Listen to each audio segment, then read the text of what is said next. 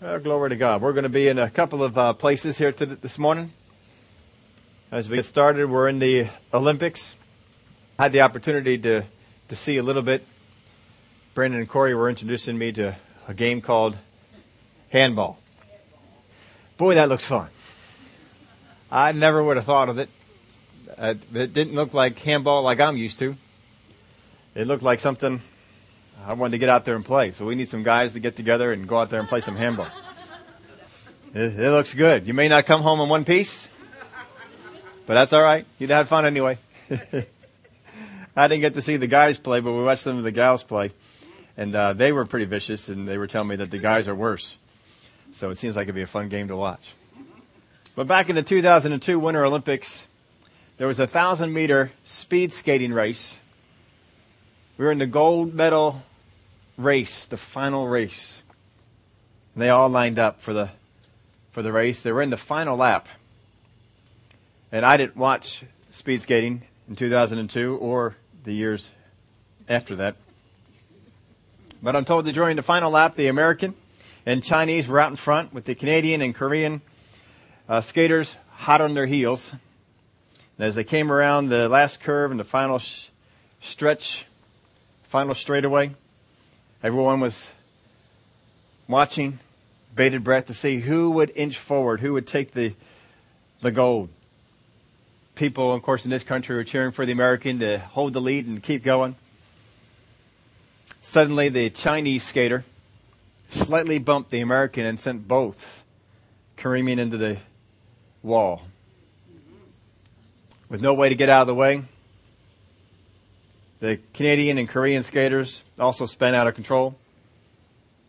The Australian skater, who was behind, was able to avoid getting entangled in the mess and came through. And as he came through, shouted, "I won the gold." He didn't win the gold because he was the fastest. He didn't win the gold because he set any records. He won the gold simply because he didn't get entangled in the mess that was around him. Last week we began to look at the kingdom of Satan and the kingdom of God, and what happens when the two kingdoms collide. Today we're going to look at this from a little different angle. What happens when the two kingdoms merge? You know, when things collide, things go bang. But when things merge, it's not quite as much of a bang. But do you know that there were instances in the Word of God where the kingdom of God and the kingdom of Satan merged? It merged because people were not able to recognize the kingdom of Satan. And they allowed it to merge with the kingdom of God. In this part of our Steady or Stubborn series, we were looking at the 4 identifying aspects of whether you are steady for the things of God or whether you are stubborn. First one, I'm looking, of course, at Pharaoh, our relationship to authority, our generosity with supply. His first things out of his mouth was, "Who is God that I should obey him?" God asked him to give up. He said, "Let my people go." And he says, no, he wasn't generous with what he had. And what he had was actually God's.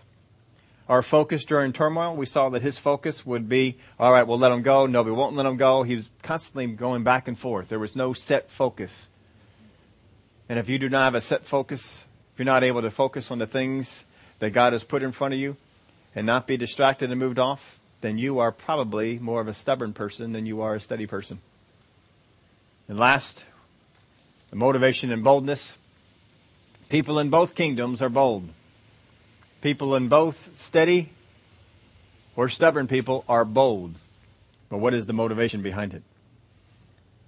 Last week we began to look at that. But here in 2 Chronicles, the 18th chapter, verse 1, we've covered this section of Scripture before, and we'll just kind of refresh some of you. But some people have missed this aspect of King Jehoshaphat. King Jehoshaphat was one of the better kings of Israel. He has a good reputation in the Word of God. But he also made some of the biggest mistakes. And this is one of them. Jehoshaphat had riches and honor in abundance. And by marriage, he allied himself with Ahab. Oh. Now, if we wanted to spend time, we could show you that Ahab's line was cursed. that God pronounced a curse on Ahab's line, and he says, you and your sons will all die. But on Jehoshaphat, his lineage was the lineage of David. And the lineage of David is, you will always have one to sit on the throne. Speaking, of course, in the end, when Messiah would take the throne, that he would reign forever. But that he would have one until then. And Jehoshaphat gave his daughter in marriage to Ahab. What you did was you took a blessed line and you merged it with a cursed line. You took the kingdom of God and you merged it with the kingdom of Satan. Because Ahab is of the kingdom of Satan. Oh, he may speak about God every once in a while. But just because people speak about God does not mean that they are of the kingdom of God. Jesus dealt with the Pharisees. Did he deal with them as people of the kingdom of God or the kingdom of Satan? Paul dealt with false teachers. Did he deal with them as the kingdom of God or the kingdom of Satan? It's real easy to spot the kingdom of Satan if you know what to look for it. But if you don't, then people, born-again Christians, can get swayed into thinking that the kingdom of Satan is the kingdom of God. Or that those that are of the kingdom of Satan are of the kingdom of God. And Jehoshaphat was pulled into this. For whatever reason, Jehoshaphat thought that Ahab, because he was king over Israel and God's people, that he was of the kingdom of God, and allowed his daughter to marry Ahab's son. Now, Ahab worshipped idols. Worshipped Baal. Remember Elijah up there on the mountain? Why be caught between two opinions? If God's God, worship him. If Baal's God, worship him. So they had that big thing on the mountain. That was with Ahab. And Ahab married a particular woman. Anybody know what her name was? She's one of the most famous women in the Bible. Because she was evil. So you're going to take your daughter to marry the son into this family with this extremely evil woman from a foreign land who brought in foreign gods and corrupted the nation and Ahab into worshiping idols. Why would you do that? Why would you willingly do that? The purpose of a marriage between a king's son and a king's daughter is for an alliance. Why would you want to be allied with one who's of the kingdom of Satan? I don't know that we can explain that. I'm sure we get up to heaven, we can sit Jehoshaphat down and we can ask him, why in the world did you do that? He's up there probably now kicking himself. Why did I do that? But he put God into a really tough position. God now has to either honor the perpetual nature of the kingdom that was given to David or the termination of the kingdom of Ahab. Because when the two came together, the son of Ahab was going to have children by the daughter of Jehoshaphat. So what will become of those kids? Put God into a nasty position, didn't he? Well, he didn't stop there. After some years, so he gave the daughter in marriage, and after some years. Now, are there prophets in Israel? We don't have record of it, but do you think that some prophets came up and spoke to Jehoshaphat about this? Yes. During Ahab's time, we have Elijah in the northern kingdom, and he was very bold, but we also have prophets in the southern kingdom. And Jehoshaphat, we have approached by prophets on a few occasions in the Word of God, but probably there's some other occasions that he was approached that it just didn't make the Word of God. This marriage only makes it here in Chronicles. Kings doesn't cover it. Kings goes over the same story and skips over the marriage. But it's here in Chronicles. So if you go back to the same chapter in Kings, I think it's 1 Kings 22 or somewhere in that neck of the woods. It might be 18. If you go back over there and you look it up, you will see that it covers the story almost verbatim, except for the first verse.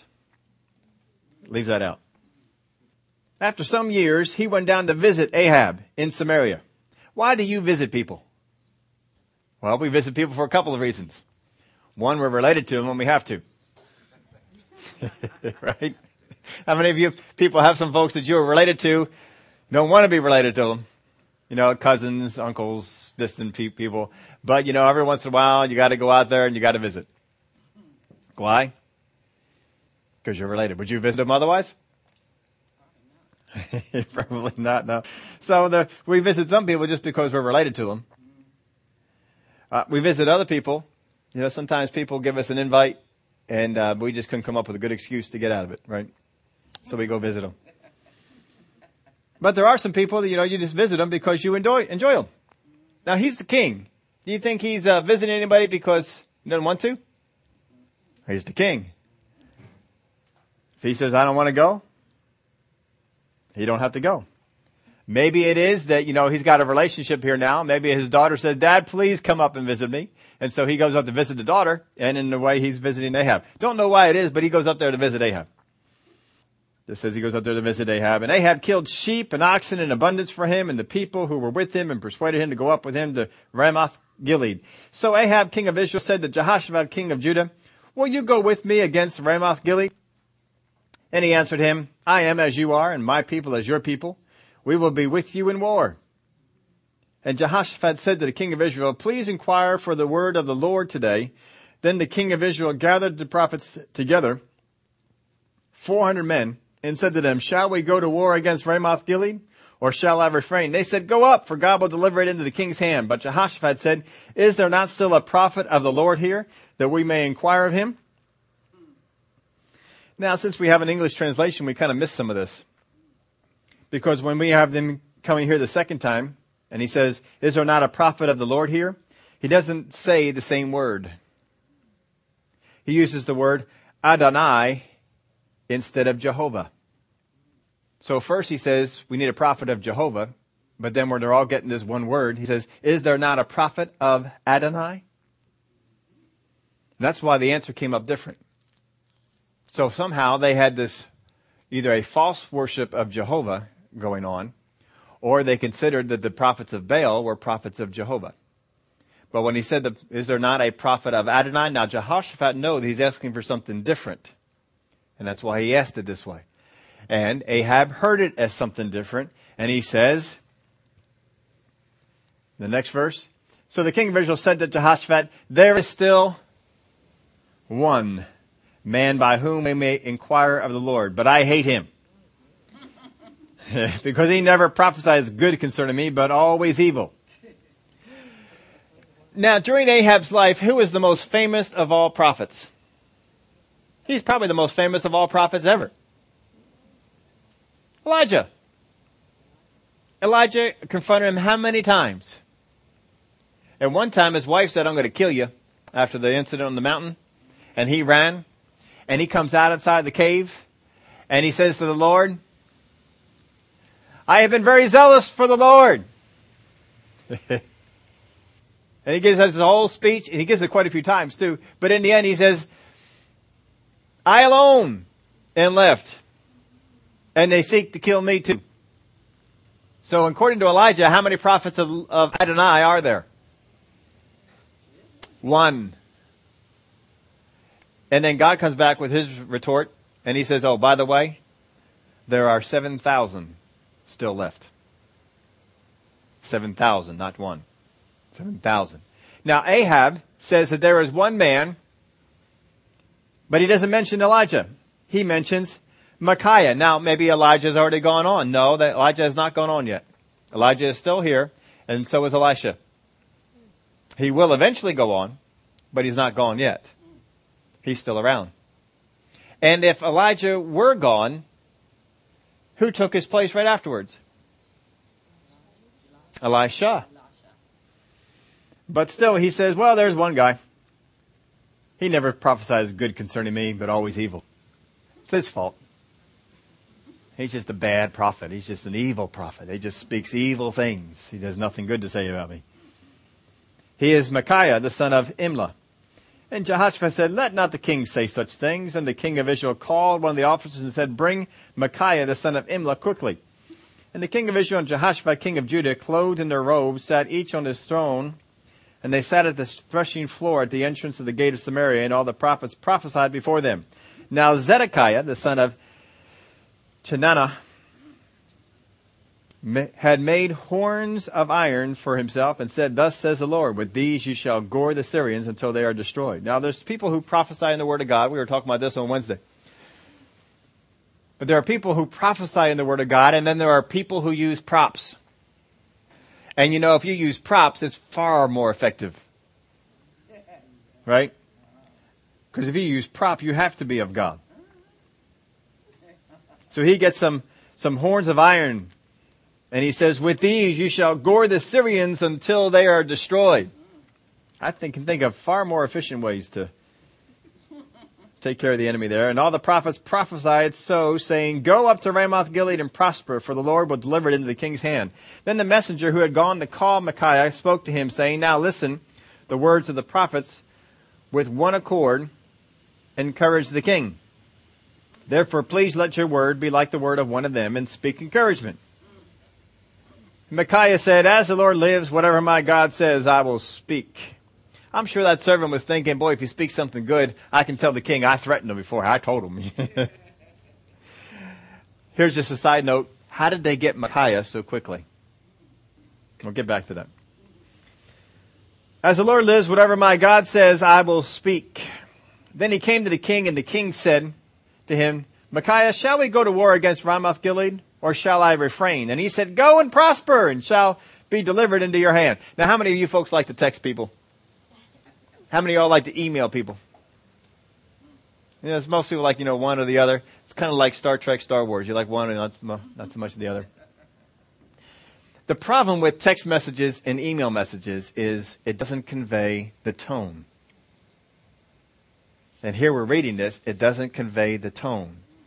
But somehow, in the tone, Micaiah is conveying something that Ahab picks up. So he has to be saying something. He's not just saying, go and prosper. He must be saying something like, yeah, go and prosper, be fruitful, multiply, do great things for God. He's got to be communicating something because Ahab picks up on it. How many times shall I make you swear that you tell me nothing but the truth in the name of the Lord? I'm sure that's often, right? Because what's his opinion of Micaiah? He doesn't prophesy anything good. He always prophesies evil. He didn't say sometimes. He says always. But he's trying to lift himself up in the sight of Jehoshaphat too. So then the tone changes. The sarcasm is gone. And then he said, I saw all Israel scattered on the mountains as sheep that have no shepherd. And the Lord says, these have no master. Let each return to his house in peace. And the king of Israel said to Jehoshaphat, did I not tell you he would not prophesy good concerning me, but evil? Because what he's saying is, there's no king. That they're out there in the battlefield and the king is gone. Why would the king be gone? Because he's dead. That's what he's saying. He didn't come out and say he's dead, but he's saying there's no shepherd. They're all gone. And so Ahab knows exactly what he's saying. Then Micaiah said, therefore hear the word of the Lord. I saw the Lord sitting on his throne and all the hosts of heaven standing on his right hand and his left. And the Lord said, who will persuade Ahab, king of Israel, to go up that he may fall at Ramoth Gilead? So one spoke in this manner, another spoke in that manner. And then a spirit came forward and stood before the Lord and said, I will persuade him. The Lord said to him, in what way? So he said, I will go out and be a lying spirit in the mouth of all his prophets. And the Lord said, you shall persuade him and also prevail. Go out and do so. Therefore, look, the Lord has put a lying spirit in the mouth of these prophets of yours, and the Lord has declared disaster against you. Now, sometimes we get a little bit lost in this because people read this story and they say, wait a minute, how can the host of heaven come before God and God say, all right, you go out there and be a lying spirit. How can God have the people in his army go out and be a lying spirit? Does anybody ever wonder about that? We ever ask about that? Say, well, how is that possible? Oh, it's real simple. All you got to do is go back to the Word of God.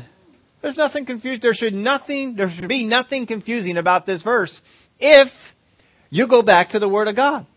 Now, I wrote down in my spot right here, I have all the references and all of them read out. I'm not going to read them all because if I did, it would be 15 different passages. 15 different passages. I'm going to read a handful of them though. In Deuteronomy chapter 4 and verse 19, Remember, who is before the Lord at this point? The Word of God says, who is before the Lord? The host of heaven. Doesn't that sound like a nice term?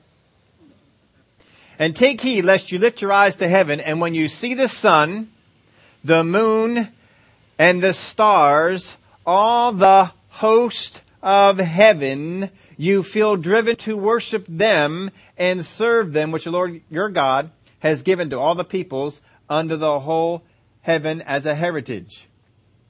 Does that sound like the host of heaven is a good thing? Deuteronomy 17 verse 3. Who has gone and served other gods and worshipped them, either the sun or moon or any of the host of heaven, which I have not commanded. 2 Kings chapter 17 verse 16. So they left all the commandments of the Lord their God, made for themselves a molten image and 2 calves, made a wooden image, and worshipped all the host of heaven, and served Baal. And they caused their sons and daughters to pass through the fire, practiced witchcraft and soothsaying, and sold themselves to do evil in the sight of the Lord to provoke him to anger. Now we can keep going. I'm going to skip over some of these and jump over to Isaiah chapter 34 and verse 4. All the host of heaven shall be dissolved, and the heaven shall be rolled up like a scroll. All their host shall fall down as a leaf falls from the vine, and as fruit falling from a fig tree. Does that sound good? Daniel chapter 8 verse 10. And it grew up to the host of heaven, and it cast down some of the host and some of the stars to the ground and trampled them. Now go over to the New Testament. Acts chapter 7 verse 42. Then God turned and gave them up to worship the host of heaven, as it is written in the book of the prophets. Did you offer me slaughtered animals and sacrifices during 40 years in the wilderness, O house of Israel? Give you one more. Zephaniah. When was the last time you went to Zephaniah? Chapter 1 verse 5. Those who worship the host of heaven on the housetops, those who worship and swear oaths by the Lord, but who also swear by Milcom. Does it sound like the host of heaven is a good thing? Does not. There's a particular song, I absolutely love the song, and it uses the term host of heaven in a good way. We've sung it here a few times, and I made them change it. We're not going to put the host of heaven in. I love the guy who wrote the song, but that's not a good term. And it's not used in a good way. I think one time it's used in a neutral way, but it's not used in a good way in the Word of God. When the Lord says that the host of heaven is before him, these are not angels. At least not the good ones. These are not the army of those that are on God's side. Now, going back over to our verse here, where we left off. Then Zedekiah the son of Chenahan went near and struck Micaiah on the cheek and said, which way did the Spirit from the Lord go from me to speak to you? Now, Micaiah means who is like Jehovah. Zedekiah means justice of Jehovah. Still putting God in his name. See, there can be people who worship God falsely that are of the kingdom of Satan. They worship God falsely. Just because, remember the Word of God says, not everybody who says to me, Lord, Lord, you got to be able to discern the difference. You just need to be able to know the difference between the two groups. And it's easy to tell. The traits are good, are right there in front of you. Know the traits. And Micaiah said in verse 24, indeed, you shall see on that day when you go into an inner chamber to hide. Then the king of Israel said, take Micaiah and return him to Ammon. What's he doing with Ammon? You might just miss this if you read over it real fast. Take Micaiah and return him to Ammon. Remember we asked you before, how did they get him so quickly? Because he was locked up. He was under guard, and they had him in the palace. You can't return if he wasn't there. Take Micaiah and return him to Ammon, the governor of the city, and to Joash, the king's son, and say, thus says the king, put this fellow in prison and feed him with bread of affliction and water of affliction until I return in peace. Then Micaiah said, if you ever return in peace, the Lord has not spoken by me. And he said, take heed, all you people. Now that's a bold prophet right there. That's the guy who's saying, I'm putting my reputation on the line. If you come back, I'm a false prophet. Now, if you are Jehoshaphat and a prophet comes in, you wanted to find out, is there not a prophet of Adonai here? And we got one. And he said, don't go. It's going to result in bad stuff. But Jehoshaphat's there, the wife's married or the daughter's married to the king's son. They have for some reason he likes Ahab. Have you ever had it that there's people that are sinners, but you just like them? Have you ever run into that? I mean, they're sinners, but they're likable. You like them. I mean, they're nice. You enjoy being around them, whatever it might be, but they're sinners. They're not on God's side. Ahab somehow must have been this way with Jehoshaphat. Jehoshaphat must just have liked him. And so now we got the prophet came in. If you're Jehoshaphat, don't you say, well, I'll see you. We're going to head back. And if he says, well, how come? Well, you heard the prophet. I think I would have done that. Maybe. I would hope so anyway. And I might have said, look, if you don't want Micaiah, can I bring him with me? If you're just going to lock him up, can I just bring him along with me? He's a good guy. We'll take good care of him. And then you won't have to deal with him anymore. Of course, Micaiah might say, that's not my call. I'm here to be in Israel and be a voice. And he may have refused that. But anyway, I would be interested to see what would happen.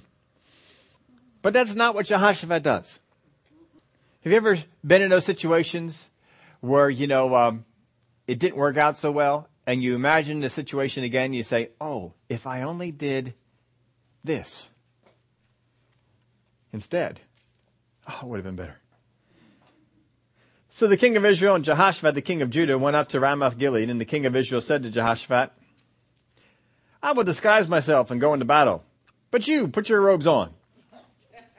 So the king of Israel disguised himself and they went into battle. So we had the prophecy. Ahab, I don't believe that. We're going into battle. But the prophecy is they're coming after the king. Right? So the king says, look, I don't want to die.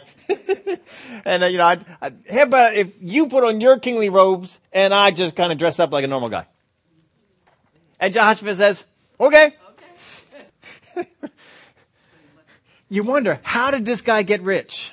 Remember we started off, he had riches and honor, and how did he get rich? This is not a bright move.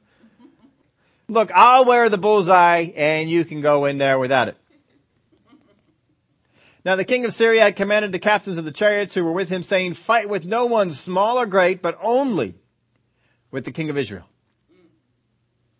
So it was when the captains of the chariots saw Jehoshaphat that they said, it is the king of Israel. Therefore they surrounded him to attack, but Jehoshaphat cried out and the Lord helped him.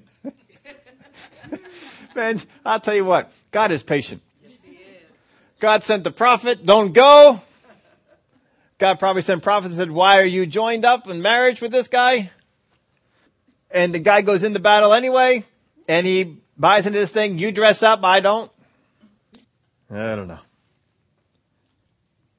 It's kind of like if you were going into watch, the football season started up. And you have a friend who came down to visit you from New York. And you wanted to take this friend to go see because the Eagles are playing the Giants. And you want to take this friend into the stadium with you. You have 2 tickets and you're going to take him along. And he's going to bring his Giants jersey and wear it into the stadium. And he says, look, I really want to have my Giants jersey in the stadium, but I don't want to get beat up. How about if you put it on? And you say, okay. That's kind of like what he's doing here. Well, they surrounded him. Jehoshaphat cries out. The Lord helped him, and God diverted them from him. For so it was when the captains of the chariots saw that it was not the king of Israel that they turned back from pursuing him. Another version of the story puts it this way, that he sees them all come along, so Jehoshaphat quickly takes off his robe from covering his face so they can all see, oh, it's the king of Judah. It's not the king of Israel. That's not the one we want. And then they all leave him alone. Because the command from Syria was, fight with no one, small or great, only the king of Israel. That's it. We want to take this king out. Whatever the reason, maybe he had a command from God to go do it. We don't know. Now a certain man, we don't know who it was, drew a bow at random and struck the king of Israel between the joints of his armor. So he said to the driver of his chariot, turn around and take me out of the battle, for I am wounded. See, sometimes we think we can hide from God. That we can hide from whatever God's word has said. So he's just out there in battle. And somebody, just some random guy, drew a bow, pulled it back, shot it up in the air. The arrow comes down and it hits him right between the joints of the armor. The battle increased that day, and the king of Israel propped himself up in his chariot facing the Syrians until evening. And about that time of sunset, he died. So it didn't go so well. But here, God lays it all out. This is what's going to happen. Now in 1 John verse 4, or chapter 4, verse 1, Beloved, do not believe every spirit, but test the spirits whether they are of God, because occasionally a false prophet might go out into the world. Once in a while. What's it say? Many false prophets have gone out into the world. Many. They're out there. He's warning you. By this you will know that the Spirit of God, every spirit that confesses that Jesus Christ has come in the flesh is of God. And every spirit that does not confess that Jesus Christ has come in the flesh is not of God.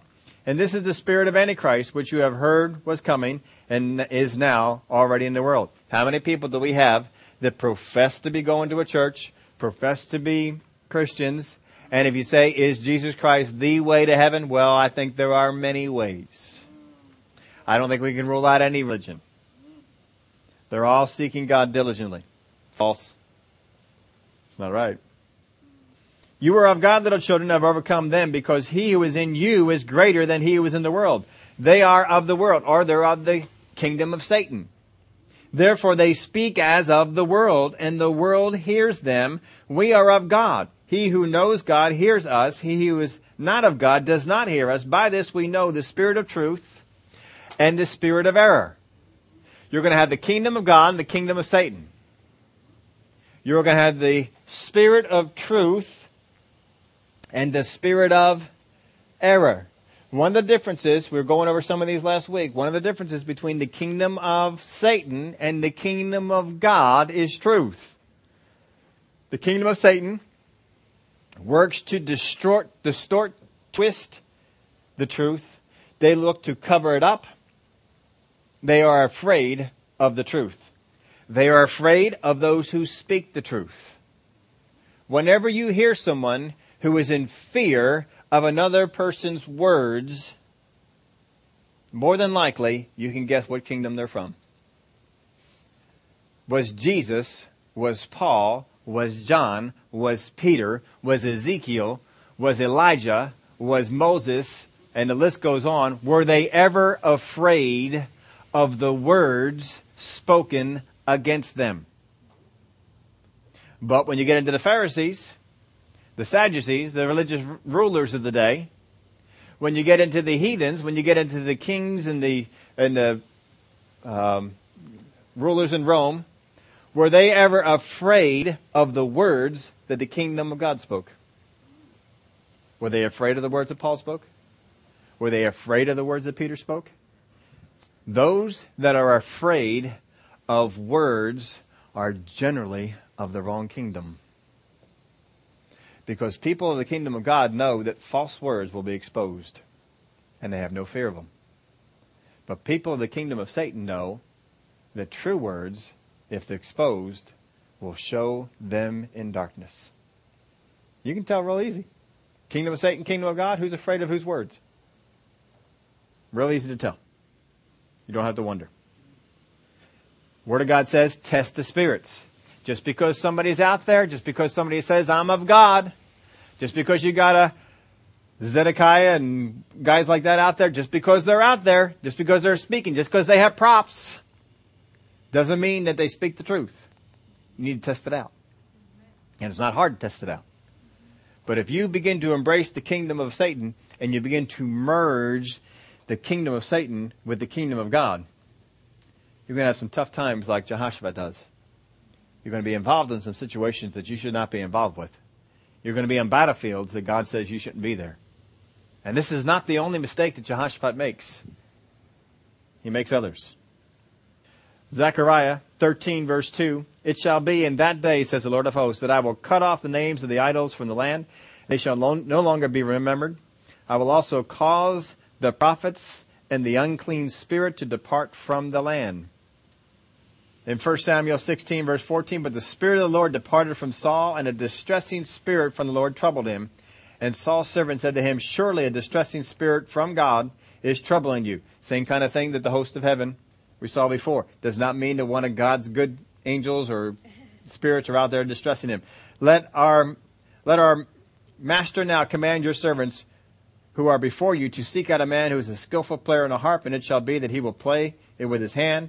When the distressing spirit from God is upon you, you shall be well. In other words, the anointing of God would come into place, and the host of heaven can't hang out. When we unite ourselves with the godless or those who compromise, who will suffer the most? Jehoshaphat suffered a lot because of his alliance with Ahab. And you would think that he would learn the lesson, wouldn't you? But he does not. Going over to 2 Kings, chapter 3. "Now Jehoram, the son of Ahab, became king over Israel at Samaria in the 18th year of Jehoshaphat, king of Judah, and reigned 12 years. And he did evil in the sight of the Lord, but not like his father and mother, for he put away the sacred pillar of Baal that his father had made. Nevertheless, he persisted in the sins of Jeroboam, the son of Nebat, who had made Israel sin. He did not depart from them." I looked up before and tried to find out, and I just couldn't spend enough time on it. Get a little more time, I might be able to find out. Is this the son that his daughter married? I'm not sure. Still want to find that out. There's still some other places I can look to check that out, but not sure just yet. But if it is, was the influence of the daughter such to be able to pull him over some? But as you can see, it didn't pull him over all the way, did it? "Now Mesha, king of Moab, was a sheep breeder, and he regularly paid the king of Israel 100,000 lambs and the wool of 100,000 rams. But it happened when Ahab died that the king of Moab rebelled against the king of Israel. So King Jeroboam went out of Samaria at that time and mustered all Israel." Or King Jehoram went out of Samaria. Verse 7. "Then he went and sent to Jehoshaphat, king of Judah, saying, The king of Moab has rebelled against me. Will you go with me to fight against Moab? And he said, I will go up. I am as you are, my people as your people, my horses as your horses." Some people don't learn. Now they have a mission here. They want to subdue the rebellion of Moab. Jehoshaphat, why does he join in? Well, remember in 2 Chronicles chapter 20, they had that big battle with Moab. This is the one where the praisers go first. That is huge multitude coming from there. So Jehoshaphat is probably looking at this way. Hey, we've got these guys, us guys, and we can gang up against Moab, and we can make them weaker. Even if we don't completely annihilate them, we can at least make them weaker so they're not this force that is on our border. So a weakened Moab would benefit Judah. 2 Kings chapter 3 and verse 8. "Then he said, Which way shall we go up? And he answered, By way of the wilderness of Edom. So the king of Israel went with the king of Judah and the king of Edom. And they marched on that roundabout route 7 days, and there was no water for the army, nor for the animals that followed them. And the king of Israel said, Alas, for the Lord has called these 3 kings together to deliver them into the hand of Moab." Now, first off, they say, which way shall we go? And they say, well, let's go by the way of Edom. There's a direct access, which is going across Jordan, or an indirect access, which is going by way of Edom. If they go by the way of Edom, they can also pick up some army from the king of Edom, because the king of Edom is subject to the king of Judah. So now you got 3 kings. That's how they picked up the 3rd king. So when they came down through there, Judah says, look, you guys are subservient to us. We need your forces. Come on, let's go. And so they join up there and they all get going. So right now, they've sought after God for nothing. They've just made all their own decisions. And now we say, the Lord has called these 3 kings together to deliver them into the hand of Moab because there's trouble afoot. How many times have we made plans ourselves, gone our own different way, gone our own direction, and then when there's trouble afoot, we say, oh, God has called this to happen. Nuh-uh. You just missed God. You just didn't go in the right direction. So Edom was a dependency of Judah, and they could pick up some more forces going down that way. So far, the reliance up to this point has been on just flesh things, numbers, a roundabout way. But now they face a problem that demands a spiritual solution. Because there is no natural one. There's no water to feed everything. There's no water to water the hurt. They're all going to die. And they're not going to have as much to go after there. So Jehoshaphat says, is there no prophet of the Lord here that we may inquire of the Lord by him? So one of the servants of the king of Israel answered and said, Elisha, the son of Shaphat, in the chapter before this is when Elisha comes to power, or comes to his office. Elijah goes away. Elisha takes up. We have him doing a few things with the people. But this is his first encounter that we have recorded with the king. Elisha, the son of Shaphat, is here, who poured water on the hands of Elijah. And Jehoshaphat said, the word of the Lord is with him. So the king of Israel and Jehoshaphat and the king of Edom went down to him. Then Elisha said to the king of Israel, what have I to do with you? He says to the king of Israel. Who's the leader of this pack? King of Israel is the one who's put this together. Then Elisha said to the king of Israel, he's looking right at Jehoram, what have I to do with you? Go to the prophets of your father and the prophets of your mother. But the king of Israel said to him, no, for the Lord has called these three kings together to deliver them into the hand of Moab. You're still on this thing. That just sounds like Israel. The Lord has called us out in the wilderness to kill us. And Elisha said, as the Lord of hosts lives, not the host of heaven, as the Lord of hosts lives, before whom I stand, surely were it not that I regard the presence of Jehoshaphat, king of Judah, I would not look at you nor see you. How many kings are in this company? There are 3 kings. One of them is the king of Israel. The other is the king of Edom. What the Lord is saying is, I don't care if you're a king or what. I would have nothing to do with you. Can he say that? If you are a king, a leader of a nation, we have leaders in our nation, and they are not on board with God, they are not of the kingdom of heaven, what does God view them as? Even though they are over God's people. The king of Israel is over God's chosen people. And Elisha says, what have I to do with you? If it were not for the king Jehoshaphat, I wouldn't look on you. I wouldn't even see you. That's pretty powerful, isn't it? Now, Elisha is called to what nation? Got to think on that one a little bit, don't you? What nation is Elisha called to? Well, what nation was Elijah called to? Israel, the northern tribes. So if Elisha took over the anointing from Elijah, where is Elisha's ministry? Israel. Wouldn't it make sense that he'd be in the northern kingdoms?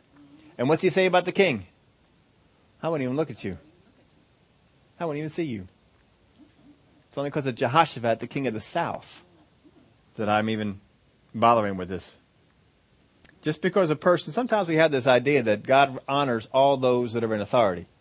And so you have those like the guy over in Cuba, dictator. You got Chavez. You got a guy over in Syria. I mean, some nasty leaders abusing their people. You think God's behind that? No. Absolutely not. No. I mean, there are folks over in countries over in Africa, dictators who did horrible things to their people. You think God's behind that? No. Leaders in Russia who slaughtered people. Leaders in Germany who slaughtered millions of people. You think God's behind that? What does God say about them? And I wouldn't even look at you. God does not respect people in office. God respects people that are His. And the reason that He shows up for anybody here is because of one guy, Jehoshaphat. And we already seen he's messed up a whole mess of times. Thank God, even though we mess up, you get your heart right. And Jehoshaphat does this. He may mess up a lot, but when you rebuke him, he fixes it. It may not stay fixed for long. It may break again, but he does fix it. And you're going to see this. We're going to see the story as we go on. He does fix some things. He says, now bring me a musician. Then it happened when the musician played that the hand of the Lord came upon him. This is another time we see the musician comes and plays some things and the anointing of God comes on. That's why you musicians pursue that anointing. Oh, it's important. You all have an anointing on you. You pursue some things, and God says that just makes the way for the anointing of God to come in and to do some things. Oh, yeah. That's why it's important to do. So he gives a word here. Put in your outline, God does not regard every leader, even those over Israel. Verse 16, then he said, thus says the Lord, make this valley full of ditches. This is one of my favorite stories. I got a lot of them, but this is one of them. I think this is so neat. You're facing this big problem. You got no water, and God says, go out and dig some ditches. What happens when you dig a ditch? It's hot, and you get thirsty. And guess what? There's no water. There's no water.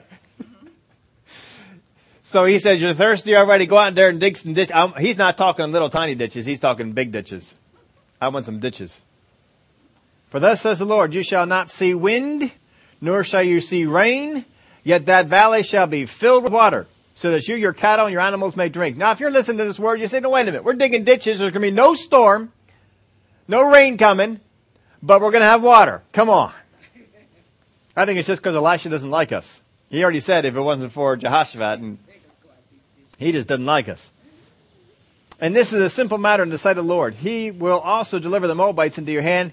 Also, you shall attack every fortified city and every choice city, and shall cut down every good tree and stop up every spring of water and ruin every good piece of land with stones. Now it happened in the morning that the grain offering was offered, that suddenly water came by way of Edom, and the land was filled with water. And when all the Moabites heard that the kings had come up to fight against them, all who were able to bear arms and older were gathered, and they stood at the border. Now, we've covered this story before. We were going to get into it more detail. I could spend the time to tell you where this water came from, but we don't have time. Then they rose up early in the morning, and the sun was shining on the water, and the Moabites saw the water on the other side as red as blood. And they said, this is the blood. This is blood. The kings have surely struck swords and have killed one another. Now, therefore, Moab to the spoil. So when they came to the camp of Israel, Israel rose up and attacked the Moabites, so that they fled before them. And they entered their land, killing the Moabites. So they all come down expecting to take the spoil, but not expecting battle. And when they get there, they find a battle and are surprised and are promptly slaughtered.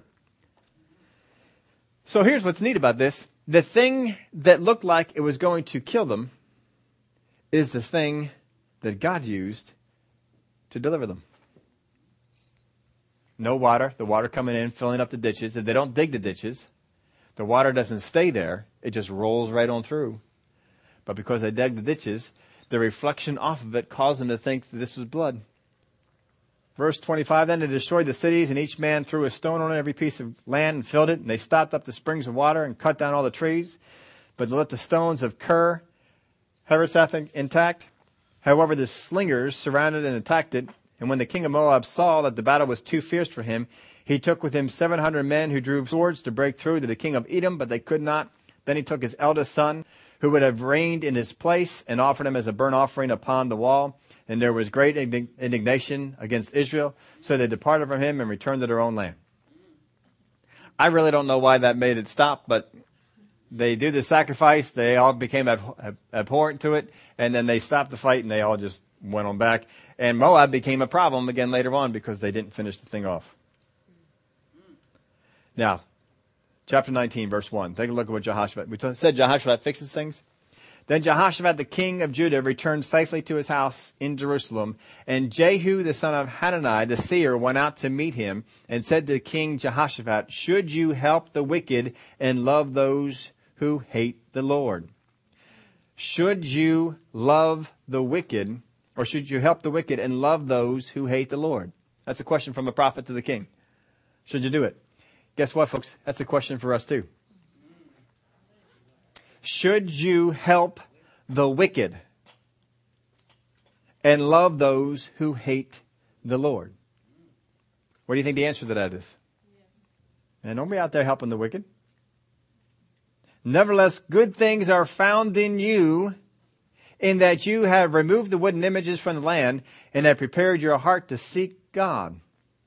So Jehoshaphat dwelt at Jerusalem, and he went out again among the people from Beersheba to the mountains of Ephraim, and brought them back to the Lord God of their fathers. He leaves his place in Jerusalem to walk out there among the people to bring them back to the God of their fathers.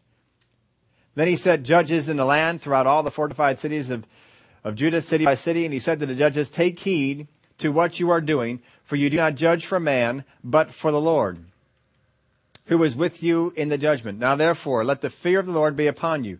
Take care and do it, for there is no iniquity with the Lord our God, no penalty, or no partiality, nor taking of bribes. You want to know a real good way to find out the kingdom of Satan? People who take bribes, people who show partiality, that is the kingdom of Satan. That is not the kingdom of God. For the Word of God says how many times? The Lord does not show partiality. The Lord judges the heart. Does not look on the outward appearance. He looks at the heart. And it does not show partiality with it. When we allow the views of Satan's kingdom into our minds and beliefs, we taint how we hear what God would say to us. You need to be on guard. This is why I warned you all the time about news people, about news stations, about listening to them, because if you take it in, they are promoters of the kingdom of Satan. They are promoters of all these evil things. They are promoters of partiality. They are promoters of distorting the truth, of partial truth. They are distorters of the facts. And if we bring that stuff in, we taint how we hear the things of God. Don't bring that stuff in. Get out there and find out what the truth of the thing is. I am almost I'm already pretty much at that spot. But if the news media tells me to do one thing, I'm pretty much ready to go and do the opposite. Well, I don't listen to them, but sometimes you still hear some things filtered on through about what they want to say. I just don't listen to them. If the news media likes a person, probably ought not to like them.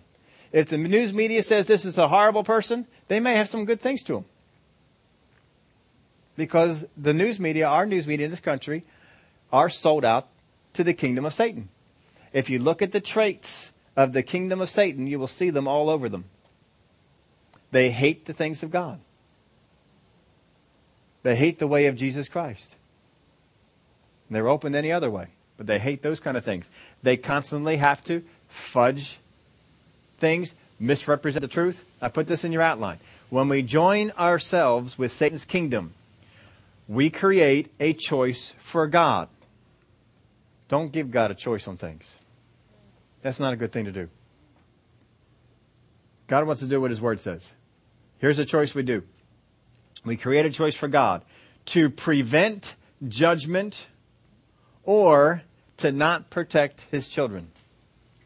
If we merge ourselves with the kingdom of Satan, we are basically saying to God, you have a choice now. You can either prevent judgment from coming on or not protect your children. When Lot merged himself with the city of Sodom, that city was deemed as judged by God, and God was coming down to judge it. What stopped him from judging it? Abraham bartered for Lot's life. Lot would have been destroyed in that group. And then God would have had to either not protect. And that's why God said, should I withhold from Abraham what I'm doing? Since he will be a great person? A great man of God? No, we're going to tell him. And Abraham knew where Lot was. And he says, would you destroy the city if there's 10 people? And the Word of God says, I will withhold judgment to protect 10 of my children that are in a sinful city. Isn't that what he says? Don't be doing it. You need to recognize the kingdom of Satan. And you need to get away from it. And you cannot let anything else hinder you, any outward appearance, or just the fact that, you know what, I kind of like this guy. He's kind of cool. Kind of fun to hang out with. He's got some good food over there. Plus, he's got that vegetable garden right next to his palace. It's kind of neat. The kingdom of Satan We gave you some characteristics last time. We're just going to give you a few more here now.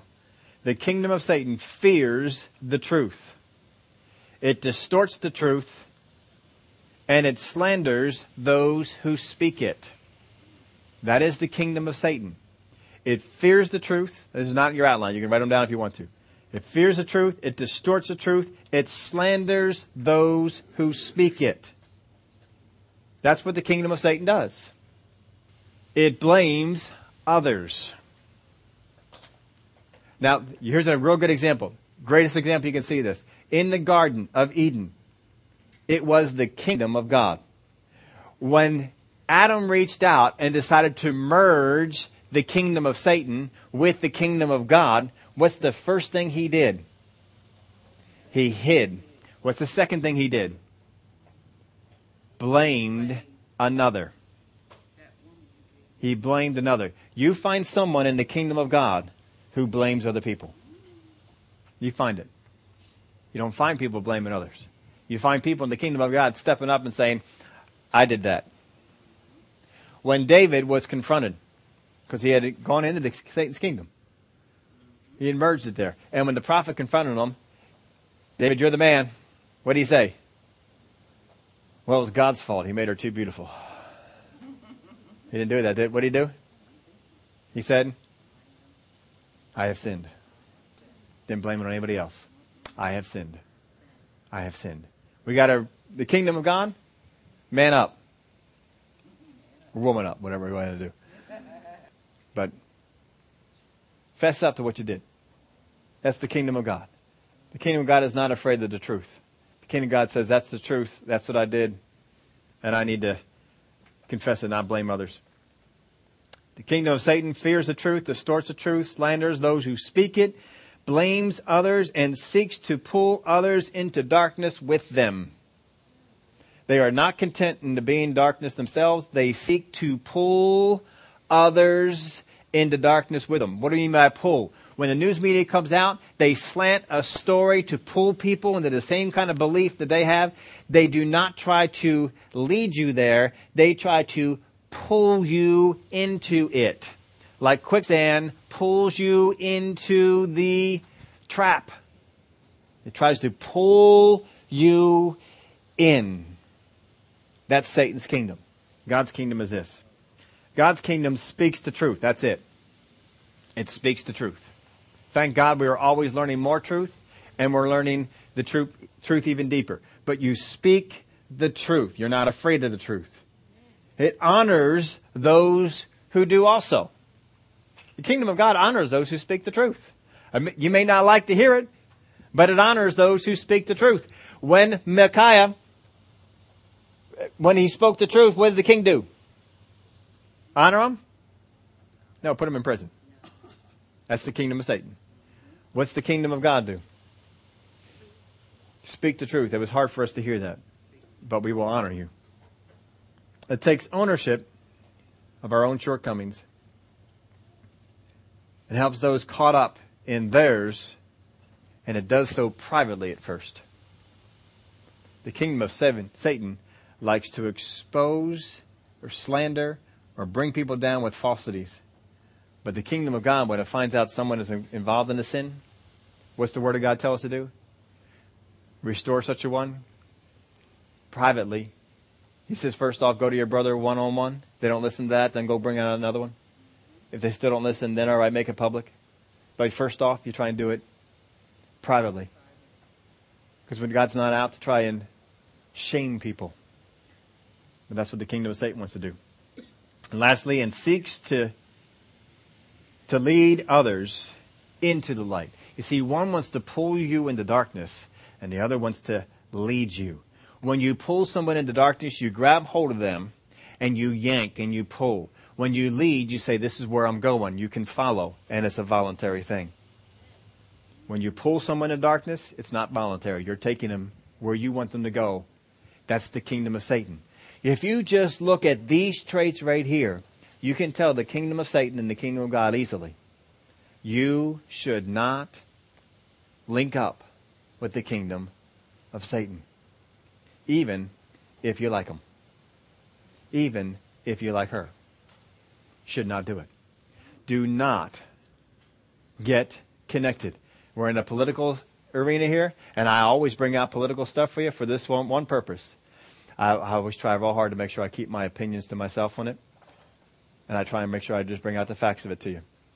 Sometimes people don't like to hear the facts. Sometimes we have been tainted with stuff, and it's hard for us to hear what the truth of the thing is. I have a lot more opinions than I'll ever tell you. But I try and make sure I bring it to the things that are important, things that are from the Word of God, things that are against the church, things that are bringing people into darkness, things that are designed to hurt people. Because it's for us to know. You need to know what the truth of God has to say. You need to know what the truth is on the matter and determine it. Because sometimes Christians have connected themselves with political people who are of the kingdom of Satan. Have helped, have supported to further their cause. And you better be careful. Because I've only tipped we have barely touched the stories in the Word of God of when the kingdom of Satan merges or tries to merge with the kingdom of God. And how many times it has been done. It has been done over and over. Israel did it in Egypt. They merged the two. You had the kingdom of God worshiping idols in Egypt. When they had their own land, they began to, God even said, you're going to take their idols and you're going to worship them. You're going to merge the kingdom of God with the kingdom of Satan. And they did it. And problems came out. You need to be careful of what it is that you believe and what it is that you repeat. Be real careful with what it is that you repeat. Because you'll be accountable to it. That's why I try and be real careful with the things I repeat. I try and check 2, 3, 4 sources and make sure, is this how it happened? Is this what's going on? Because we are filled with all kinds of falsities, and it changes the way that you believe. If you take enough of the kingdom of Satan, if you take enough of their false things, it will taint how you hear what God has to say. Jehoshaphat was so tainted that when the word of God came by 2 different prophets, he went into war anyway. One time against Moab, and the other time against Ramoth Gilead. He didn't listen. He didn't yield. Don't get into that place. Don't get into that position. You can stand. You can expose anything to darkness. Any of the bit of darkness to light. The truth is always light. And light always exposes darkness. It always exposes it. Don't fall prey. The Word of God says this about you. You are children of light. And as children of light, you should have no fellowship. 1 John, you should have no fellowship with darkness at all. Because when you merge the two together, bad things come about. Stay away from the kingdom of Satan. You bring in the kingdom of Satan, it will take you from being steady in the things of God, cause you to be stubborn for your own way. You'll become stubborn. It is easy as anything to tell people what kingdom they're of. All I got to do is talk with them a little while. I can pretty much identify anybody. Just because I know from the Word of God what the kingdom of Satan is like. When I talk to somebody about an issue and they immediately shut it down, they don't want to hear the truth. Shut it down. I don't want to hear that. Don't tell me that. I don't want to hear that sort of stuff. That's not right. But here are the facts. I don't care. That's not right. But this is what happened. I don't care. It's not right. I know what kingdom you're of. I don't care how often you go to church, how big of a Bible you have, how often you pray. I don't care how many times you say the name Jesus. I know what kingdom you're of. You've shut down. You're not of the light. Because people that are of the light love the light. They love the light. And every time that, I'm getting a little bit of light. Have you ever had it where someone has come along and they're giving you a little revelation on something in the Word of God? What's your take on that? I see that. Oh, don't you love it? Don't you, oh, this is good. Oh, I'm understanding this now. Oh, this is great. I love the light. But there are people out there who you begin to expose some of the light and it begins to expose some of the darkness in them. And you know what they do? They shut it down. That's not right. You're wrong. That's not right. And they just shut it down. Because the kingdom of Satan will pull you in and you just have conversations with them. I can tell from the way people talk. They just shut it down. They're of the wrong kingdom. Because people who are of the kingdom of God love light. They love light. Bring that information. Oh yeah, I can see that. Oh yeah, God's in that. Oh yeah, bring that on in there. But you see, now I have to be careful about this because there are certain political people that lead our country. And I'm kind of afraid to admit this. There are some people that I actually want to believe bad things about. Anybody have that? Anybody in that same boat like I am? Do you have people in the political circles that are, senators, congresspeople, justices, whatever, they're just in leadership of the country, and they're going in a certain direction, and you just want to believe something bad about them? I had it with one, heard something negative about them, and my flesh on the inside says, yeah. But no, I need to check it out. I need to bring it to light. Found out it wasn't true. Other stuff was true, but that one wasn't true. That one, he wasn't guilty of that one. No, go out there and find out. You see, people who love light, they want to check it out. Well, I wonder if that is so. And they'll ask questions. And they'll look and they'll see. Is this happening? Did this go on? How many of y'all know that if you need light on a subject, that you can ask God and God will give it to you? Word of God says, if any man lacks wisdom, let him ask of God, who gives to all men just barely enough. No, gives to all men liberally. If you want to know what's going on with a candidate, now I see sometimes we don't always have God-fearing, Spirit-filled candidates to vote for. Do we? But sometimes I have to go to God and say, Father God, which one is less in the kingdom of Satan? Sometimes I think I have to go in there and find out that. God, which one is less in the kingdom of Satan? And we have to go after that one. But you need to find out what it is. I know I myself, I don't ever want to get before God. And God said, why did you support that one? Why did you give money to that one? They were of the kingdom of Satan. Why didn't you recognize that? Why did you align yourself with that one? I don't want to have to stand there and say, sorry. I want to be able to find out down here. I want to be able to know. We're getting into the heavier political season, and just like they did before, they're going to try and divide people. They're going to try and divide people on race. They're going to try and divide people on class. They're going to try and get the middle class against the upper class, and the rich against the poor, and the poor against the rich, and the different races in our country to separate. And that is kingdom of Satan stuff. Don't fall for it. How many of y'all know all these negative commercials on there? If you get into the kingdom of light enough, it's amazing. You can listen to some of these negative commercials and hear where the light is. And go out there and check out outside.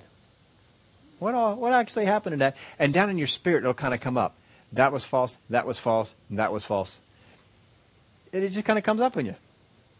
It'll work for you. God will reveal it to you. God will help you out. Don't be falling prey to these things. You have a responsibility. Vote for the people that God wants. Just because a person gets in power does not mean God's behind it. Just because Egypt had a revolt and new people got in power doesn't mean God's behind those people being in power. They just got in power.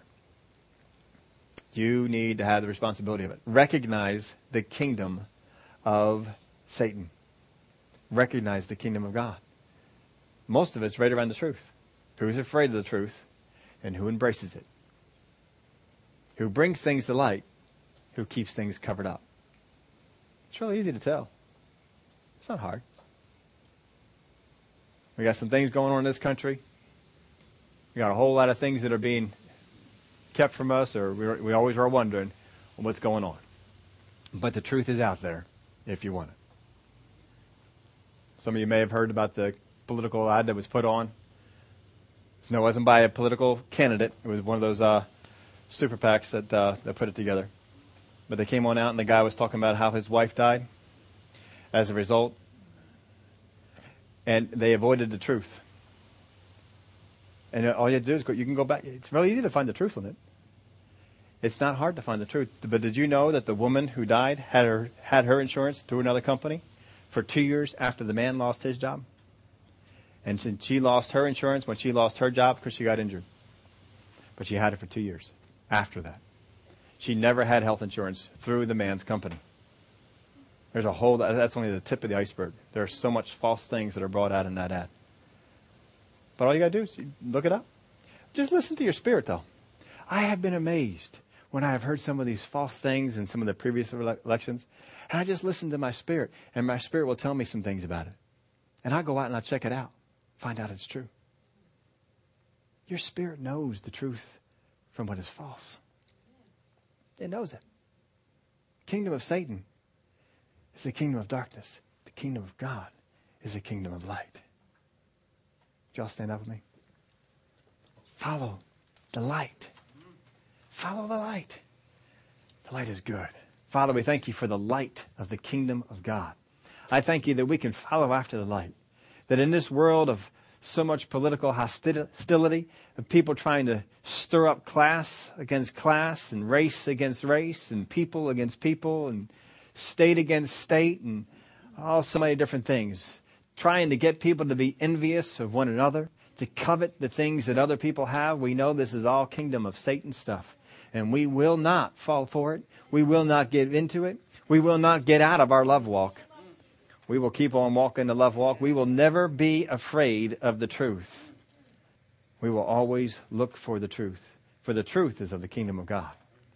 The truth comes from the kingdom of God. Sometimes the truth exposes some problems. Sometimes the truth helps us correct some mistakes. Sometimes the truth leads us into greater things. But the truth is always better. We look for your truth. Father, I thank you that here in this church, here in other churches around our country, that though they try and divide people, that the people of this country will not be divided. We will see through the darkness. We will see through the lies. We will see through the things that try and pit one against another. For this is all our country. We are in this together. And I thank you, Father, for having us be part of one of the greatest countries ever to come across the face of this earth. That you led us into some of the most fantastic stuff, and more so than any nation in history, we have been generous with the stuff that we have. We have been yielding to the things of God. And we have promoted the gospel like no country ever before.